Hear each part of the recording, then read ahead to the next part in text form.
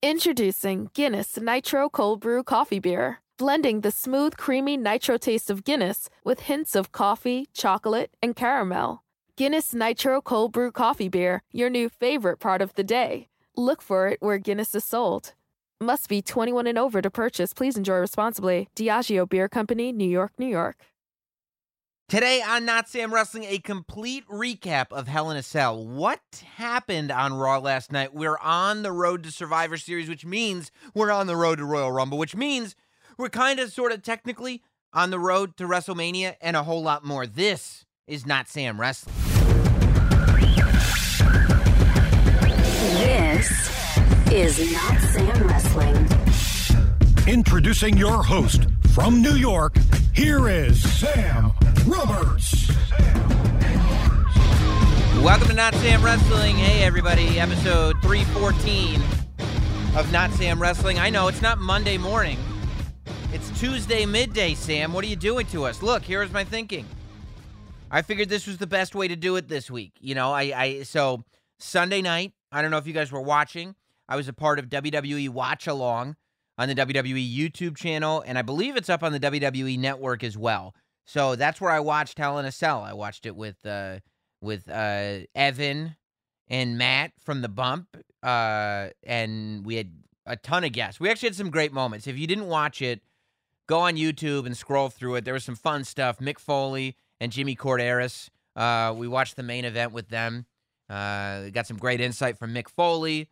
Got some great insight from Jimmy Corderas, former referee too, but also had some fun at Jimmy's expense. We got to talk to Montez Ford and Bianca Belair while the Sasha Bailey match was on. And I feel like the Montez Ford, Bianca Belair, Sam Roberts beef might be squashed, but I don't want to put any carts before any horses. So we'll see. It feels like it might be squashed, but I don't know for sure. But it was a really fun time and several fun moments and me sneaking my way out of Skittles zombie bets and all that stuff. So I also watched the show without most of the sound, right? So I came home after that thing goes out live, obviously, and I was like, look, I mean, I would have to kind of recap some of the pay-per-view and then come down to the studio at like midnight and then I'd already be exhausted because I did the watch-along show. And then I got to wake up the next morning for radio and I'd try to rush through it. So I was like, you know what? Let me do the show on Monday. And then Monday came around and it's Monday afternoon. I'm like, by the time the podcast actually went up, it would probably be about 6 p.m. on Monday, 2 hours before Raw starts. I think if you put out a topical wrestling podcast 2 hours before Monday Night Raw starts, you do not have a brain that has computing or thinking power.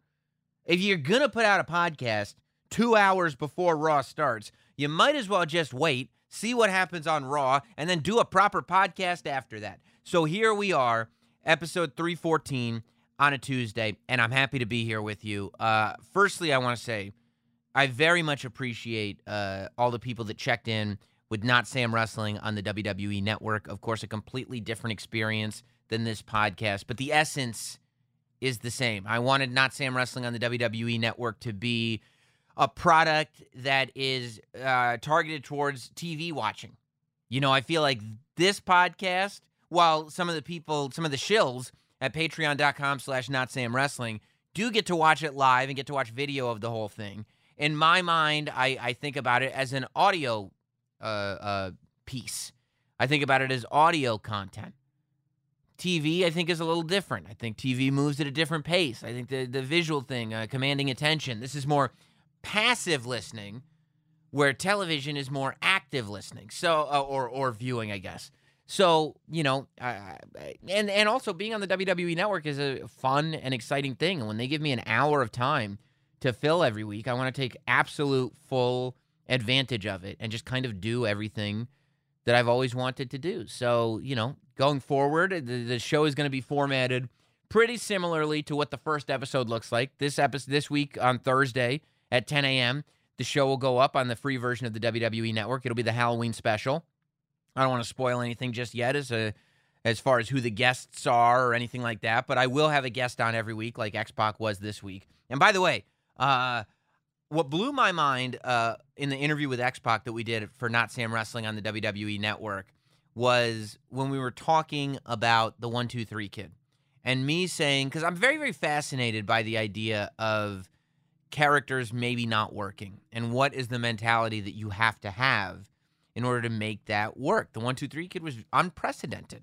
There was nothing that said that would work, but X-Pac, Sean Waltman explaining that even if he was insecure about the 1-2-3 Kid working, which he wasn't because he was secure with his own abilities, but even if he had been insecure with his own abilities, that something that I never even put 2 and 2 together on was that the 1-2-3 Kid was just as much about getting himself over as an underdog, that it was equally as important that, or probably even more important, I would say, than getting the 1-2-3 Kid as kind of an underdog star, was using the 1-2-3 Kid as the device to get Razor Ramon over as a good guy. And while that's where we went, I guess I didn't realize that from the beginning of the angle, the point was to make Razor Ramon a good guy, and that was a high priority of the company, clearly. I mean, he's one of the biggest stars on the roster at the time. So I thought that was amazing. You always get a lot of insight when X-Pac is on the show. So if you haven't seen it yet, go over to the WWE Network. It'll be in the originals. It'll be in the recently uploaded or updated or whatever if you go through the list. Or you can just search Not Sam or Not Sam Wrestling. You'll find it. It's not tough to find. But definitely check it out if you haven't yet. And Thursday, there will be a new episode, as there will be every Thursday on the free version of the WWE Network. So let's talk about it. Let's take advantage of the fact that we're on a Tuesday. And let's talk about Raw. Specifically, let's talk about the ending. I'm going to go through all of Hell in a Cell and what I thought about it. But I feel like we have to start with Randy and Drew just because of the way Raw went off the air. Raw, the ending was wonky for me. The ending of Raw was wonky. I loved the ending to Hell in a Cell. You know, when I was putting kind of the show together in my head, I think, I don't know what podcast I was on. I did this podcast, I did the Patreon podcast, I did Wade Keller's podcast all last week. So on one or more of those podcasts, I said, basically, I kind of think that Roman Reigns and Jey Uso should go on last, but that's really only because I think it should be part of Roman Reigns' gimmick that he only wrestles last. I like the idea of Roman Reigns publicly saying that he doesn't wrestle unless he wrestles last. That said, and I said this last week, if that is not the case, then to me, Roman and Jey opening the show makes the most sense. I think stacking Hell in a Cell matches is a risk that you don't need to take. And I felt like I didn't feel like Drew McIntyre was going to leave Hell in a Cell as the WWE champion. Whether it was Randy Orton or The Miz that left that show as champion, I didn't know. But I didn't think Drew McIntyre was going to leave as champion. And that's why I was advocating for that match to go on last. And I'm glad that it did go on last. I thought the match was great. I liked that, some people were not so wowed at the spot, of Drew and Randy going off the side of the cell because we've seen it before. But realistically, I mean, I think it's amazing the fact that they went up on top of it. And that shot that they got of Drew and Randy up that high, wrestling on top of the cell in the Thunderdome screens. Like, that's how high up they were. The shots that they had, not only with the real camera, but that digital camera that could pan the whole place. I thought that looked awesome. And we had Mick Foley on the watch along, and he was saying that even on the old cell, which this new cell is quite a bit taller than the old cell, but even on the old cell, he said that he got up there and he had not been up on top of the cell before the match. He lied. He said he had. He told Vince he had, but he had not been. And so he said he went up there, and when he looked down, it was so high up, everybody looked like ants. He had no idea how high it would be. This is even taller. And even though you're at the Thunderdome, so, people on the screens, it's just, you're still that high up. So I liked that happened. I liked that only one match really, left the cell. Only one match took a bump like that. I thought they did a good job of disciplining the matches so they were all different. And I loved that Randy won, and I loved the way he won. I loved the false finishers, not finishes so much, finishers. You know, the ducking of the Claymore, the pushing away out of the RKO. Randy finally hits the RKO, and boom, he gets the championship. But we get to Raw, and obviously Drew McIntyre is not happy, and that makes sense. That I'm totally fine with.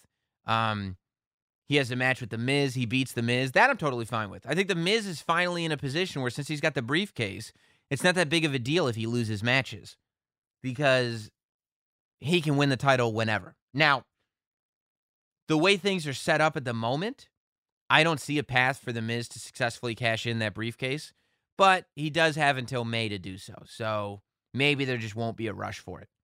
You know, if Drew were the champion, then I see Miz cashing in on Drew. I just don't see Miz cashing in on Randy Orton unless what I felt was happening is actually happening. You know, there is a possibility that what I felt was happening was not so much something being overlooked, but actually purposeful. I'll tell you what I felt was happening. It was in the last segment of Raw. I mean, you know, I think Alexa Bliss is an MVP. And I'm not surprised by it. This is the exact character I was hoping for. I was saying it all along. I love that they just pulled the trigger on it. I love that she's Bray's second. The way she was talking to Randy was so great. The way Randy was responding to her was so great. I thought the Moment of Bliss segment was money. The subtle differences in the Alexa Bliss character, and now the kind of awkwardness of seeing this new Funhouse Alexa sitting in the old Alexa's talk show. I thought that was the subtleties were used. I thought it was great. And then Drew comes out.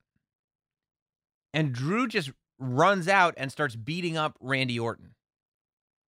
And I'm sitting there going like, why is Drew McIntyre mad? I mean, I'm going to tell you something. The ambulance match, Drew needed help of like 200 legends to win the match, right? We get to Hell in a Cell. He loses. He straight up loses. I said it on the watch along. Randy didn't just win the match. Randy beat Drew. He won. There's no getting around that. He was the better man at Hell in a Cell. And so you show up on Raw, and now Drew, after losing the match where there wasn't interference, winning the match where there was interference, is now being a sore loser and beating up Randy Orton. Drew's got no reason to beat up Randy Orton. Drew McIntyre should not be mad at Randy Orton for winning the championship. Drew McIntyre should be mad at himself because he lost to Randy Orton. The reason Drew McIntyre lost is just as much his own fault as it is Randy Orton's fault. And so this idea that he would come out and attack Randy Orton, he has absolutely no reason to attack Randy Orton. None whatsoever.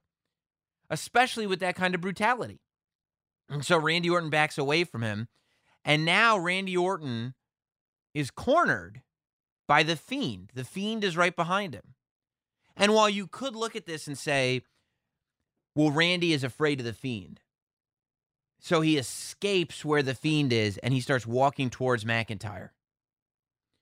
But if you looked at Randy's face, he made the conscious decision to walk towards Drew McIntyre. He wasn't just going like, I got to run away from The Fiend. Oh no, here's Drew McIntyre. He was like, well, The Fiend's right behind me. McIntyre's in front of me. So right there, he's telling you, I'm less afraid of Drew McIntyre than The Fiend. You could sit there and say, no, he's saying he's more afraid of The Fiend than Drew McIntyre, which is true. But if that's true, then he has to be less afraid of Drew McIntyre than The Fiend, which means that one of the top people in WWE today, the WWE champion, views The Fiend as a bigger threat than the man that he defeated fair and square for the WWE Championship at Hell in a Cell, Drew McIntyre. And instead of Drew saying, you know what, let's settle this when it counts. Let's settle this in a match.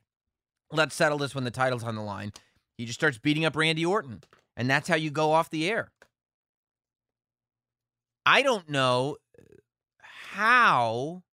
I mean, Randy didn't look cowardly escaping The Fiend is a greater threat than Drew McIntyre. It was established. Randy looked determined. Randy looked kind of ballsy walking right up to Drew McIntyre. I watched that segment and I said, The Fiend is fine. The Fiend is being The Fiend. But from the minute that Drew McIntyre went out and started beating up Randy Orton, I was like, well, I don't like that guy. That's an unlikable thing to do. I felt like Drew came across like a bad guy. And I was like, how do you not love Randy? Randy came across like a good guy. It's not like he was just escaping The Fiend. It's not like it was just The Fiend after him. The Fiend and Drew McIntyre were both there after Randy Orton. And the reason The Fiend and Drew McIntyre were both there after Randy Orton was not some comeuppance that Randy deserved. They were both there trying to get their hands on a title that Randy Orton earned. Randy did nothing wrong in the whole scenario of last night. Drew did. Drew morally had the lower ground. Randy had the higher ground morally. When I watched that show last night, I said, if I am just turning on Raw for the first time, if I've never seen WWE before, I'm going, Randy's my guy. Randy Orton is a good guy. Drew McIntyre is a bad guy. And The Fiend is The Fiend. Which, if that's the story you're trying to tell, that's cool. I'm fine with that. But I don't know why you would. You spent a lot of time making Drew McIntyre the top good guy. You spent a lot of time giving us reasons to love Drew McIntyre. I think for the most part, Drew McIntyre's been extremely good. I think Drew McIntyre's title reign has been quite successful, especially in the era that we're in. But I think that segment last night left me with nothing but feelings that Drew McIntyre is a villain. And Randy Orton came across like a hero. Maybe it was done on purpose. I don't know. But we'll see, you know. And then you have Randy Orton going into Survivor Series to have his match with Roman Reigns because they are doing champions versus champions again. And I'm going like, well, Roman's going to be the heel there. You know, I'm looking at that going like Roman right now, and I don't know what's going to happen on SmackDown. Who knows?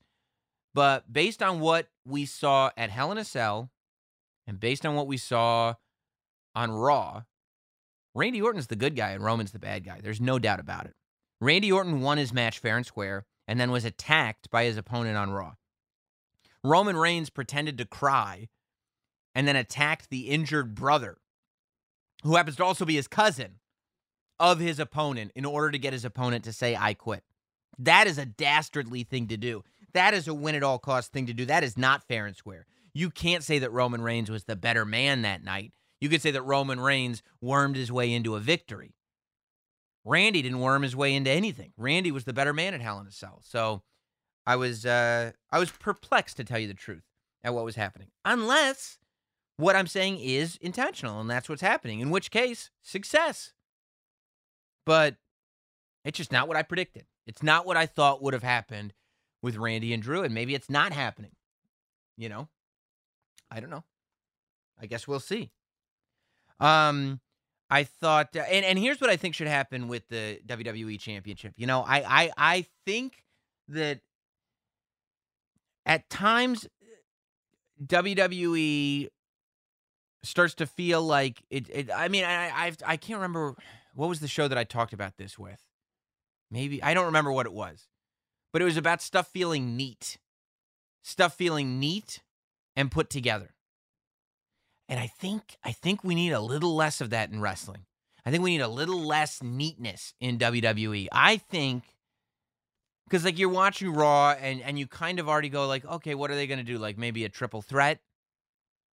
What is it going to be? Drew versus Bray versus Randy? And when is this happening? Is this happening at the December pay-per-view? I don't know.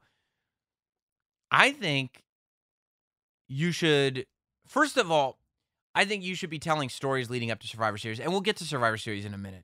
But I think that you should have multiple stories going on all at once. I think there should be multiple people who all have justification for a title match.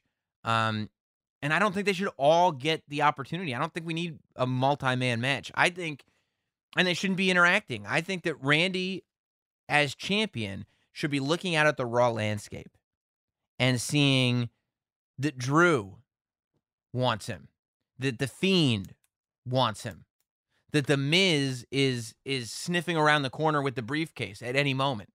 And while, yes, technically you could say, like, well, duh, Sam, that's what's going on. But that's not really what's going on.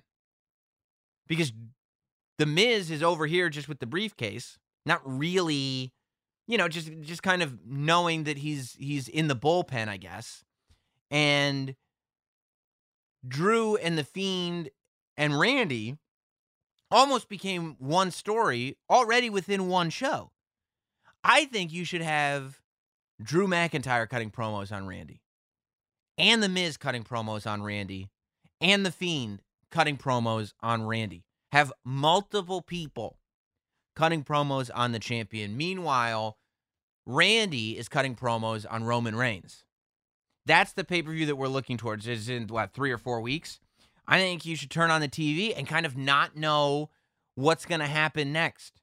You've got 3 credible people all going, hey, I'm coming for you. I'm coming for you. And Randy going like, I hear you guys, but Roman, you're next, and blah, blah, blah. And now you've got multiple stories interweaving with each other, as opposed to multiple people forming one story. I think that there should be different stories that kind of overlay each other, as opposed to just creating one story that all these people can fit into. I think that that's where you start going like okay, we that's where it starts to get unpredictable again. That's where it starts to get to a place where you're going, I don't know exactly what the pay-per-view in December is going to be. And that's the type of stuff that's how you look at the Attitude Era, and there were challengers popping up all over the place for different titles because you had multiple stories happening all at the same time. And they were kind of overlapping each other, but they were not combining. And I think that can be a very valuable asset. Like, I think, for instance, it doesn't work for everything, I think on SmackDown, the story that's being told and being told really, really, really well is Roman Reigns, the tribal chief of that family. So I don't think that story needs to leave that family.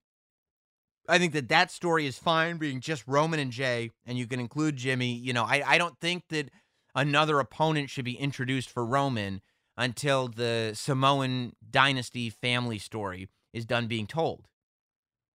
However, Raw is a different ballgame, And I think over on SmackDown, there are other stories that can be told with other people and other titles, and there is still some overlapping that can happen. But you just on Raw, you've entered into something where you can clearly have. And that's how you keep people main eventers too, is that you have these overlapping stories that are all happening at the same time. So getting into Hell in a Cell, like I said, Orton and Drew, I thought was great. I thought all 3 Hell in a Cell matches delivered on exactly what I wanted them to deliver on. All 3 Hell in a Cell matches were different. All 3 Hell in a Cell matches told a different story. The Randy Orton, Drew McIntyre match was that blood feud story. The Sasha Banks Bayley match was that probably best actual match story. And the Roman Jey Uso was the best story. Was Sasha Banks versus Bayley better than TakeOver Brooklyn?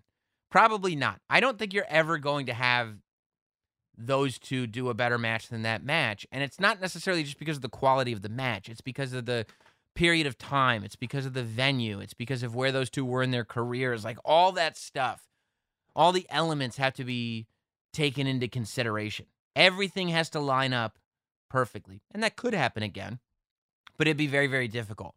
All that said, I thought their Hell in a Cell match was phenomenal. I thought it was really great. I loved that there was a declarative winner. If you want to, you can have Bayley want a rematch. You can have Bayley want another shot at Sasha Banks or want to fight her in December, but you don't have to. It was really clear who won that match as well. Sasha Banks putting her foot on top of Bayley and raising the title. That was the coronation of Sasha Banks as the top good guy women's wrestler on SmackDown, period. She is the number one female on SmackDown. And maybe technically, with Becky Lynch gone and Charlotte gone, I would say that Sasha Banks probably, took her spot as the number one female in the company right now.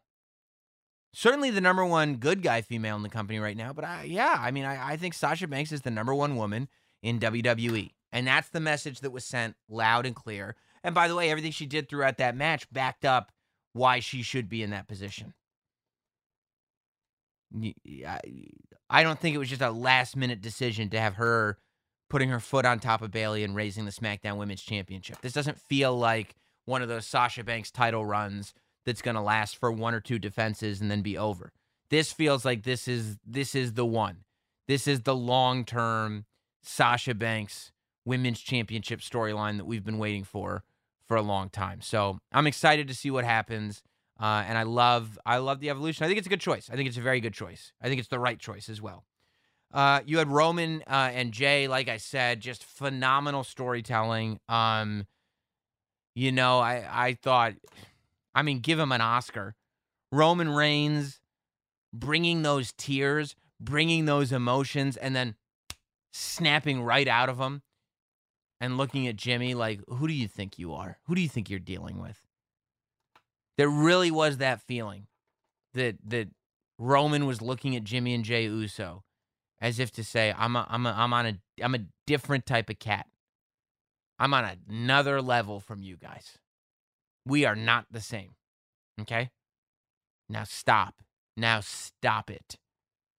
I thought it was a very creative way that it's not just a burial of Jay.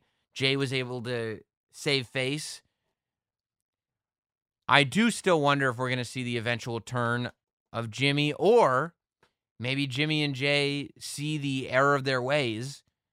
I think the only place that you can go with this is for Roman to build a faction. I think that eventually you will have to have Roman get back into the traditional pool of SmackDown talent. That eventually you will have to have Roman leave the comfort of the tribal council and come in and start competing against, the Kevin Owens of the world, the Daniel Bryans of the world, the different main event good guys on SmackDown. I think there's plenty of people there that you could build to a match with Roman Reigns. But I think in order for that to happen, you're going to have to put some kind of bow on this story. And I think that the only place you're going to be able to end up is having the Usos and Roman be a faction and that family coming together. I thought, and I love the twists and turns this thing is taking. I said that I thought Jimmy was going to turn on Jay. We were talking about it. We did a Zoom party before Hell in a Cell, and I forget how it came up, for the Patreon people, of course. And I forget how it came up, but we were talking about Rikishi and Rikishi coming out to save Jay. And I said, my idea was, what if Rikishi comes out and turns on his kids because his kids don't know any better? What if Rikishi comes out and he makes it so that Roman beats his son because Rikishi knows how valuable Roman's contributions are to the family? I don't think anybody saw it coming where we'd see the original Alpha and Sika, the original Wild Samoans, Roman's dad, and I don't know, his uncle, or I don't know what the relation is. At some point, we'll do a full Anoa'i family tree. But the original tag team partner of Sika, Alpha, of course. As Roman was walking up that ramp, and Paul Heyman just playing his role perfectly, where Paul Heyman is not the puppet master here. Paul Heyman is not the orchestrator here. Paul Heyman is simply following instructions. Paul Heyman does not know what is going on with this family. And I think it's perfect for him. But he's so good at maintaining who he is as that bad guy advocate, but changing his character to better reflect the characters that he's representing, which I just love.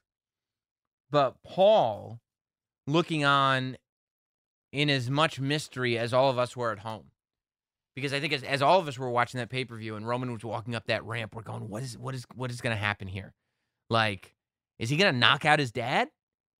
Are the Wild Samoans going to be on his side? And the fact, and you saw that coldness almost that must exist within that family where they put business first, where they're sitting there anointing him. They're saying, yes, Roman, you are the guy. And they're doing it right in front of Jimmy and Jay. Guys, we're the elder statesmen, the patriarchs of this family. The patriarchs of the Samoan dynasty are sitting there saying, Roman is our guy. We follow Roman. And all the Usos can do is look on.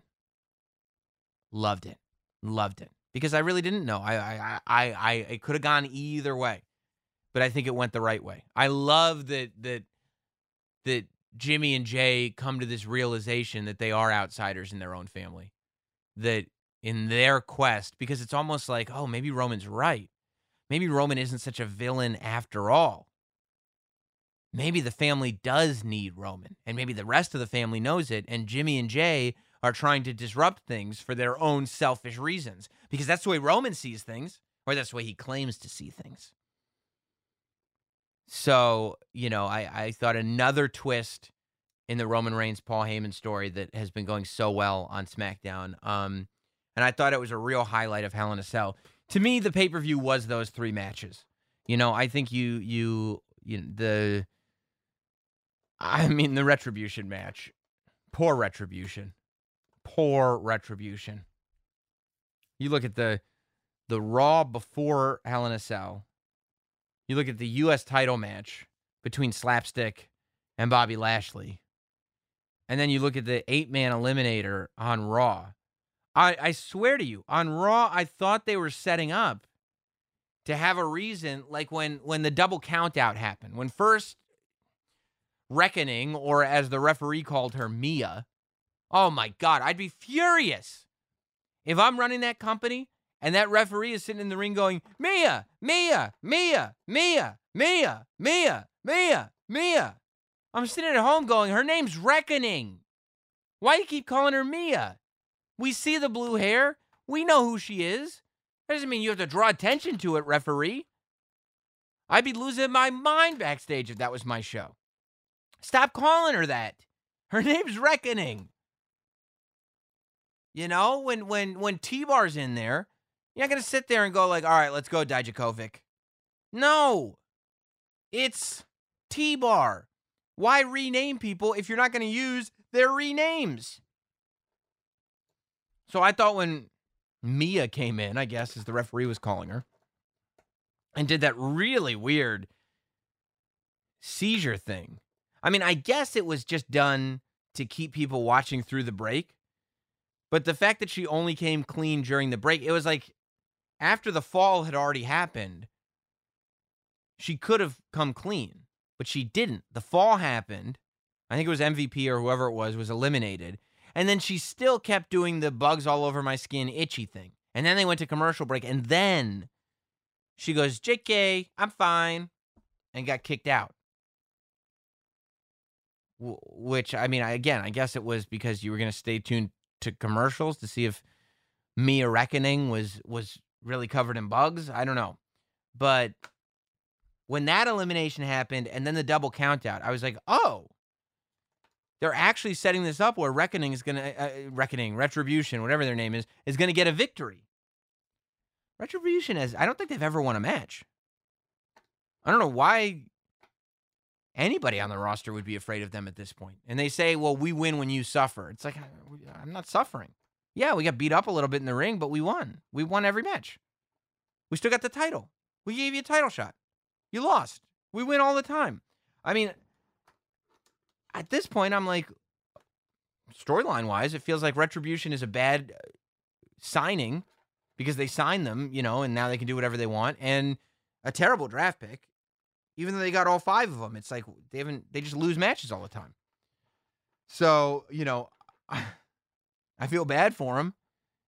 I don't know what the long-term thinking is. I think it's a creative idea. I don't mind Retribution as a group. And I think that Ali is perfect as the leader. And I think the promos have been good. And I think Ali's commitment level has been evident. I think if you look at the Twitter accounts of Retribution members, it seems like they're all on board.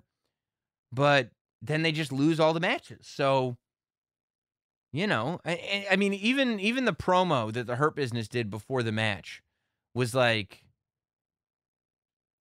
well, we're going to win this match, and then we want our payment. So here's what's going to happen after the match. And you're like, the match hasn't even happened yet. How do you know you're going to win? And then they won. And you're like, oh, okay. All right, you were right. All right, okay, you were right. You were right. I mean, I guess they won by disqualification, but they still won. But even at the pay-per-view, like the run-in, which could have at least been a disqualification when it happened after the tap-out. So Bob Lashley won the match. Bob Lashley got his Lashley lock on him and won the thing.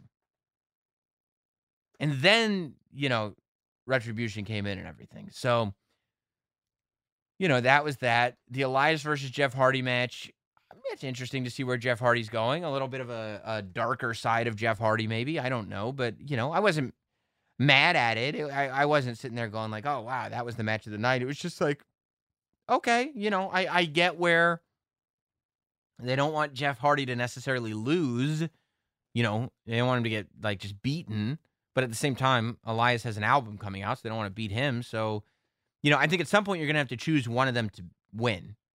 But I was fine with Jeff Hardy and Elias. It didn't move me one way or the other. And then I liked where they went with Miz and Otis.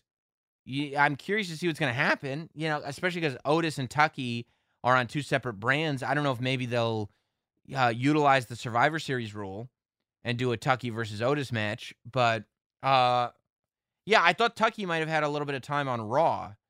I guess they're going to try to go solo bad guy with him, which I'm totally fine with. You know, they weren't really using him. So, you know, I didn't see it coming. It got the Miz the briefcase. Miz looked dastardly. Otis looked sympathetic and like he was a force to be reckoned with to some degree. So I really wasn't mad at that at all. I thought it was pretty good. You know, especially after Morrison got sent out, and you were like, oh, is Otis actually going to win? And then I don't think anybody saw the Tucky turn happening. So it was something. It was cool. I didn't mind it at all. I liked it. So I don't know if that's going to happen at Survivor Series. It seems like that would be the logical place to do it since you put them on two separate brands. It seems like that would be a loophole that you could use, but I don't know. Let's talk about Survivor Series. So I've been saying that, well, it doesn't really matter. The fact is that they are doing the Raw and SmackDown Collide one time a year, champion versus champion matches. So they're doing, and I thought New Day did a really good job on Raw of dressing like the Street Profits and acting like the Street Profits. I think you have to, at least in some of these matches, build some kind of brand loyalty and like maybe have Sasha Banks go like, it's not enough to be the SmackDown Women's Champion. I'm here to prove that SmackDown has the best women's division. And so since I'm the champion, I'm the best woman in WWE. You know, I think, you know, Roman has to disrespect the WWE Championship. I think, you know, there should be some brand loyalty in some of these matches, you know, and this idea of supremacy, one being better than the other, I think would be a good thing. Interesting note about Survivor Series that we're clearly not getting NXT in these matches. You know, there was no mention of an NXT team being built for the Raw or SmackDown elimination match. And they announced straight up, it's Randy Orton versus Roman Reigns. It's not Randy Orton versus Roman Reigns versus Finn Balor, the way it was last year. So, and it's not Io Shirai versus Asuka versus Sasha Banks. Although, can you imagine how badass it would be if it was Io Shirai versus Asuka versus Sasha Banks? Oh, that's probably the best because you'd have, you know, I don't know that Finn Balor. I'm interested to see Randy Orton versus Roman Reigns as it is. So I don't know that adding Finn Balor to that match makes me want to see it more. Adding Io Shirai to Asuka and Sasha Banks does make me want to see that more. I think that would be a badass triple threat. And then the tag team, Danny Burch and Oney Lorcan being added to New Day and Street Profits. I'd be okay with it. I'd be cool with it. Pat McAfee probably at ringside. That would be fun. But I'm probably more interested in just seeing Street Profits versus New Day, I think. I think that's going to be a sleeper of a match. I think that's going to be a really fun match. But like I said, I do think stories need to be built into these matches. I think that it's very convenient timing that Randy won the WWE Championship. Because like I said from the beginning, Drew McIntyre versus Roman Reigns is my WrestleMania match. Drew McIntyre is a good guy. Roman Reigns is a bad guy. That, to me, should be the WrestleMania main event. So the fact that we got the title off of Drew and we're able to do Randy Orton versus Roman Reigns instead of blowing Drew versus Roman at the, Raw versus SmackDown pay-per-view, I think is a good thing. I think it's a very good thing. I think it's a good thing for Drew. I think it's a good thing for Roman. I think it's a good thing for Randy. I would imagine Roman Reigns wins this match. I would imagine The Fiend makes his presence known. Although The Fiend does have some history with Roman Reigns, but I would imagine that The Fiend makes his presence known. Roman beats Randy, and we lead to a match with The Fiend and Randy Orton. It's very early to be making any predictions. We still got weeks and weeks and weeks, but that's what I would think would happen. And then also Bobby Lashley versus Sami Zayn. Should be interesting. I think that's going to be Bobby Lashley. I think it's got to be. But it should be interesting. And then your 5-on-5 elimination matches. You got two of them. You got the women's 5-on-5, and you got the men's 5-on-5. The Raw women's team is Nia Jax, Shayna Baszler, Mandy Rose, Dana Brooke, and Lana, who won, I think it was a fatal 4-way match on Raw to get that last spot. Not before, only after to find a table, courtesy of Nia Jax and Shayna Baszler. Look, I don't know how you guys are feeling about this, but honestly, I could turn on Raw every week and watch Lana get put through a table. I think it is so funny. Nothing against Lana whatsoever, by the way. I just love the idea of building sympathy for a character by having another character put them through a table every single week.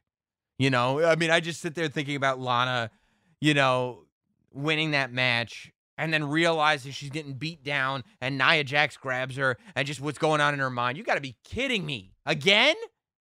You're going to do this to me again? No. You got to be kidding me. And then, boom, right through the table. I love it. I think it's funny. I'm a fan of it. But as far as that team looks good. I would say that the SmackDown women's team, since Sasha Banks and Asuka obviously have their own thing going on, I'm a little surprised that Lacey Evans isn't in it, to tell you the truth. That I'm not surprised that Lana got picked. I guess it's what you're left with. If you want to put Mandy and Dana on a team together and have them both in, and you want to put Nia and Shayna on a team together and put them both in, you're only left with one spot. I would have been surprised if Lana wasn't in the match based on how she's been shown on Raw. But I wonder what the cool down with Lacey Evans is all about. I would think that the SmackDown women's team will look, and Naomi too. Naomi was drafted to Raw, and nothing. The SmackDown women's team will probably be Bayley, Bianca, Carmella. I don't think they'll put Billie Kay on that team because they didn't. If they put Peyton Royce on, they might have put Billie Kay. They'll probably put Zelina, maybe Bayley, Carmella, Bianca, Zelina, and I'm looking right now because I don't want to forget anybody. I don't want to be caught not thinking of anybody that is obvious. But I don't think, who would I be missing? Oh, you got the Riot Squad. You got Natty, but Natty hasn't really done anything. I changed my opinion. It might be Bayley, Bianca, Carmella, and the Riot Squad. That's probably your SmackDown women's team. Bayley, Bianca, Carmella, Ruby Riott, and Liv Morgan is probably what your SmackDown team. That's how I would probably make the SmackDown team look. And then the men's team is even more interesting. because the men's team we saw in matches on Raw. AJ Styles won the first one. He beat Jeff Hardy. I think that was the way to go. AJ Styles with the manager, to me, is money. I think AJ Styles could be WWE champion with that manager. Although, main event scene's looking good. I think if Randy Orton's the champion, that's not the time for AJ Styles to chase it, because I think Randy's supposed to be a bad guy, so is AJ Styles. But if Drew McIntyre were to get the title back at some point, AJ Styles is a great opponent for Drew. But yeah, so I think that was the right call. Keith Lee is on the team, which it'll be really interesting to see. Again, we're a few weeks away, but I am anxious to see how Keith Lee looks at this Survivor Series versus last year's Survivor Series.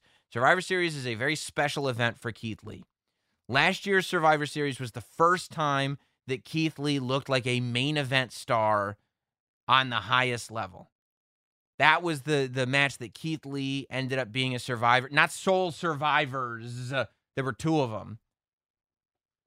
But Keith Lee ended up being a survivor alongside Roman Reigns.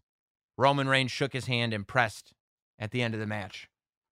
And you go, oh, wait. No, it wouldn't have been, because they would have been on two separate teams. Whatever it was. At the end of the match, Keith Lee and Roman Reigns shook hands. Maybe Roman pinned Keith at the very end, but shook his hand and said, like, you're the man, dude. I'm very interested to see, and the perception of Keith leaving Survivor Series was like through the roof. Going like, this is the guy. It brought him, 2 months later into the Royal Rumble when he had that stare down with Brock Lesnar. Those were the moments for Keith Lee that brought him to another level. Survivor Series and Royal Rumble. So I'm very interested to see how Keith Lee feels coming into Survivor Series. If it is the same or if it feels like, okay, I think he's off course a little bit. Keith Lee might need to find himself. I'll tell you this. He had a lot of difficulty with Elias. A lot of difficulty. I was expecting that match to be a lot easier for Keith Lee. And it was interesting that Keith Lee did not easily beat Elias. It was interesting because it feels like they're wanting to make Elias into a bigger deal, which I agree with. I think Elias is an amazing character when he's a bad guy. But also interesting in the fact that Keith Lee did not look as dominant as he did when he first got to Raw. Sheamus is also on the team. I think a good pick. I'm always okay with Sheamus. I don't mind building up Sheamus a little more. Do I think he's going to have another title run? No, but I think that building up Sheamus to make him a very credible bad guy for good guys to beat is a good thing. So I'm okay with Sheamus being there. He had a great match with Matt Riddle on Raw. Don't get me wrong. That match was incredible. I was surprised that Matt Riddle lost. I am a little worried about Matt Riddle. I was surprised that Sheamus beat Matt Riddle. Not angry, because, again, I'm okay with Sheamus getting ahead, and Matt Riddle's young and can take a couple losses, and it's okay. But I was surprised. I thought maybe Matt Riddle would be on the elevation train, with a bad guy champion like Randy Orton.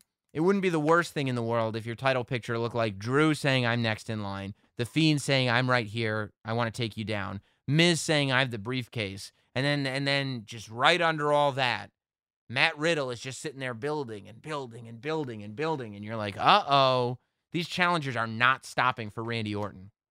That's what I want it to feel like for Randy. So I was pretty shocked that Matt Riddle ended up losing that match. Oddly enough, I was shocked that Matt Riddle lost, but not surprised that Sheamus won. If that makes any sense at all. I don't know if it does, but it has more to do with the two as individuals than it does, than it does just as one unit. I think in terms of the other two people that will be in this match, I don't know. They might keep Drew McIntyre out of it, but I wouldn't be shocked if maybe McIntyre ends up in the match. It could be McIntyre and Miz ending up in the match, and the interaction that the two of them have. Could be McIntyre and the Miz, or I guess it could be a representative from the Hurt Business, but I almost feel like the Hurt Business is just going to be all lined up with Bob Lashley in his match with Sami Zayn. Could be Angel Garza But, I don't think you're going to do this pay-per-view without Drew McIntyre. So I would imagine Drew McIntyre and maybe The Miz. Maybe. As far as who should be on the SmackDown team, obviously we'll find out on SmackDown. But I think Kevin Owens is an easy pick. I think Daniel Bryan is an easy pick. I think King Corbin is an easy pick. I would probably not put Lars Sullivan on there. Probably Seth Rollins. Because, again, you're looking at a show where if you don't have a title match, you might not be on the pay-per-view. And then to round out the team,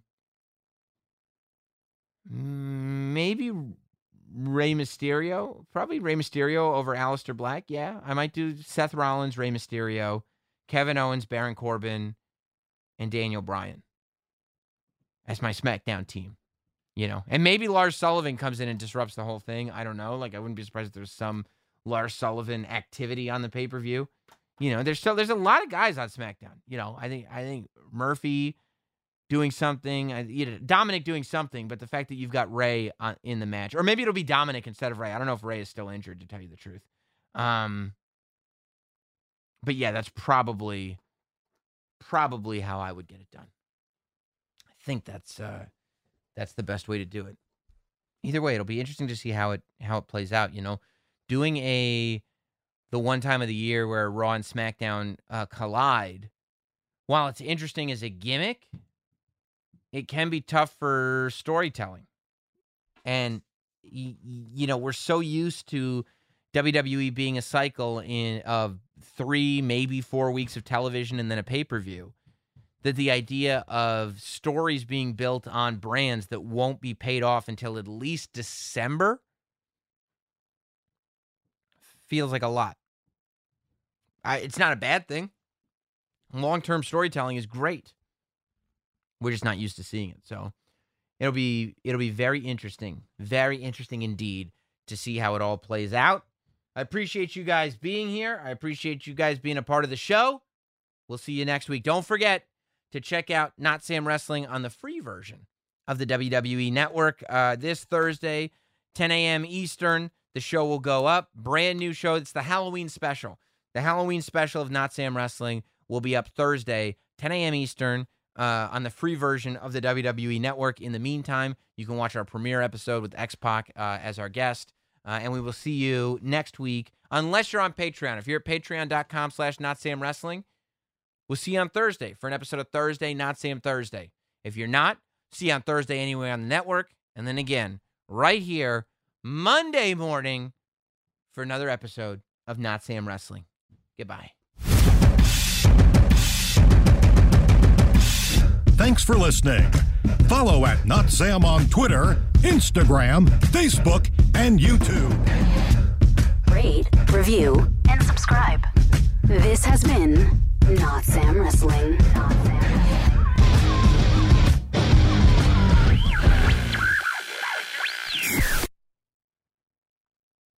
Introducing Guinness Nitro Cold Brew Coffee Beer. Blending the smooth, creamy nitro taste of Guinness with hints of coffee, chocolate, and caramel. Guinness Nitro Cold Brew Coffee Beer, your new favorite part of the day. Look for it where Guinness is sold. Must be 21 and over to purchase. Please enjoy responsibly. Diageo Beer Company, New York, New York.